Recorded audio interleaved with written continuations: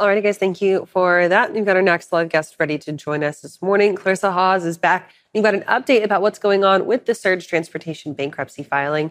Clarissa, thank you for being here. We heard about their first bankruptcy hearing yesterday. Give us a little bit of a lowdown about what happened.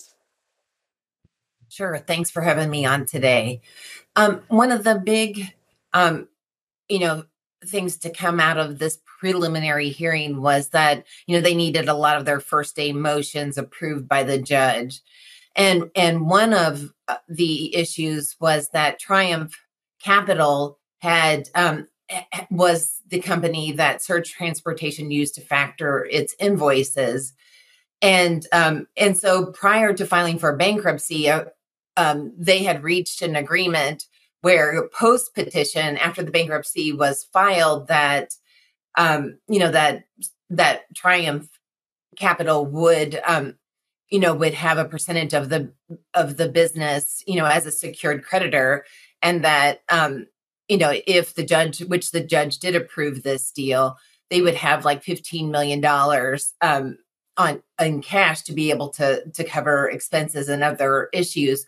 But but that also post petition, any freight that was moved that Triumph was offering its quick pay service for free to these carriers, and with a 3-day pay turnaround. And this comes after a lot of prior to bankruptcy. What we found out was that there were $12 million was owed to like 5,000 carriers. And so they're still going to be pretty much last in line to get any of the money as unsecured creditors. But, they do have kind of a plan, an interim plan going forward about how the company's going to work. Overall, and Clarissa, when we're looking at this, what do we see as potential timelines? We're looking at these targets and really benchmarks to hit, but what are the timelines that we're looking at in the next few months here?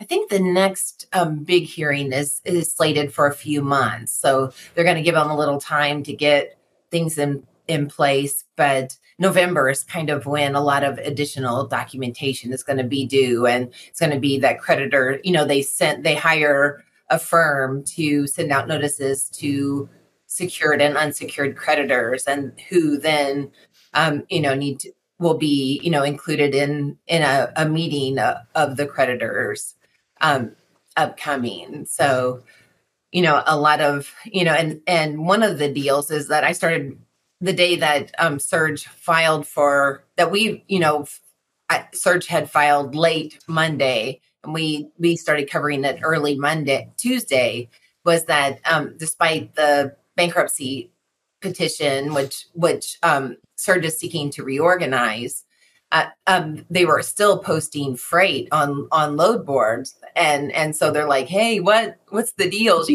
If we take this freight, would we be considered, would we fall into this bankruptcy, or and become unsecured creditors, or because they're still posting at a rapid rate on these load boards, and so they were concerned about what would happen.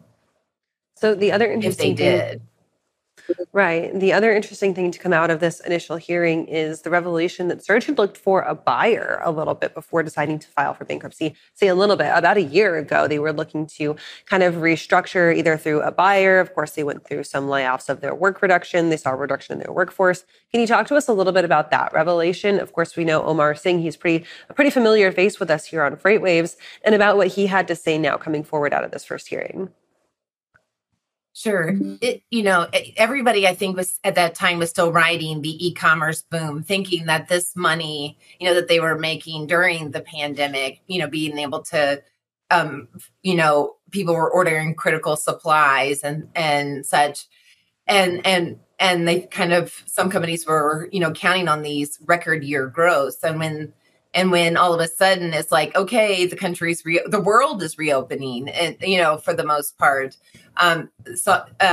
seeing Omar Singh said he saw an immediate decline in freight volumes, and that his company didn't react quick enough, and that some of the measures that he put in place to slash rates, like to try to to keep the volume level up, didn't work. And by the time he was trying, looking for other strategies, including, selling the company, he didn't have the cash on hand to pivot quick enough. So, he had some promising looks at surge transportation according to court documents, but it wasn't the right fit, for a buyer at that time, when pretty much the brokerage industry was noticing a significant decline in volumes compared to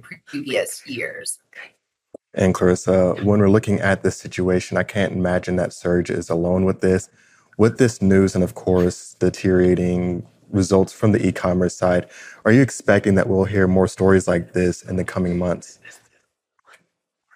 I think we will. I'm hearing from some, we haven't hit the bottom yet. There's still more to come. And for companies, that, on the surface seem to be prepared, you wouldn't think a company that had posted revenues of up to, 200 million, in 22 would have a sharp $65 million drop in this year. So there's a lot of companies that are, experience those types of revenue drops, and are considering all options right now. And that's including, maybe seeking bankruptcy to reorganize, or, find a buyer, or just wind down their companies. And Clarissa, one of the other things that you have mentioned here is the broker bond reform. Can you quickly tell us about that? Sure. I talked to Todd Spencer, who's the president of OOIDA, which represents a trade group of small business truckers, and yesterday, because prior to the preliminary hearing, which secured the debtor in possession factor agreement with Triumph Capital, truckers were considered, talking about if they hauled these loads, would they be paid? And so, Todd Spencer said, a brush of FMCSA safer site, which a lot of truckers, that's where they go, if they're, there's a potential, cancellation or something, they look there and it shows everything is fine, but it doesn't state that, hey, 5,000 carriers are in line to, haven't been paid, that even if they're seeking a reorganization, maybe you'd want to hold off on, hauling freight for Surge until they, figured out their financial situation. And, and as John Gallagher has covered in a lot of detail, in MAP 2021, which was the, highway bill that was signed into law, in 2012, it included, at that time, the broker bond was only $10,000. And OIDA was one of the groups that pushed for a $75,000 bond, because $10,000 doesn't go a long way if a carrier, if a broker hasn't paid carriers and they're all, filing on the bond, to try to recoup some of the money that they're owed. And so they sought to have that limit increase, which was successful. But they also wanted some kind of teeth with that would alert carriers about brokers that, hey, if you're running out of funds to pay these freight claims, there should be a warning, or that they're, suspended, for the near future until the claims are paid, because some, by the time they realize what's going on, all the money, the entire amount is gone. And so they're either, left to try to recoup from the shipper, or in a lot of cases, they don't have the funds available. Clarissa, this is definitely a developing situation. And of course, we're wishing Surge the best and moving forward. And thank you so much for joining us this morning to shed a little bit more light on the situation. Sure. Thanks for having me. Right now, we're going to take things over to the wall because we have Kaylee Nix with our next hit of weather.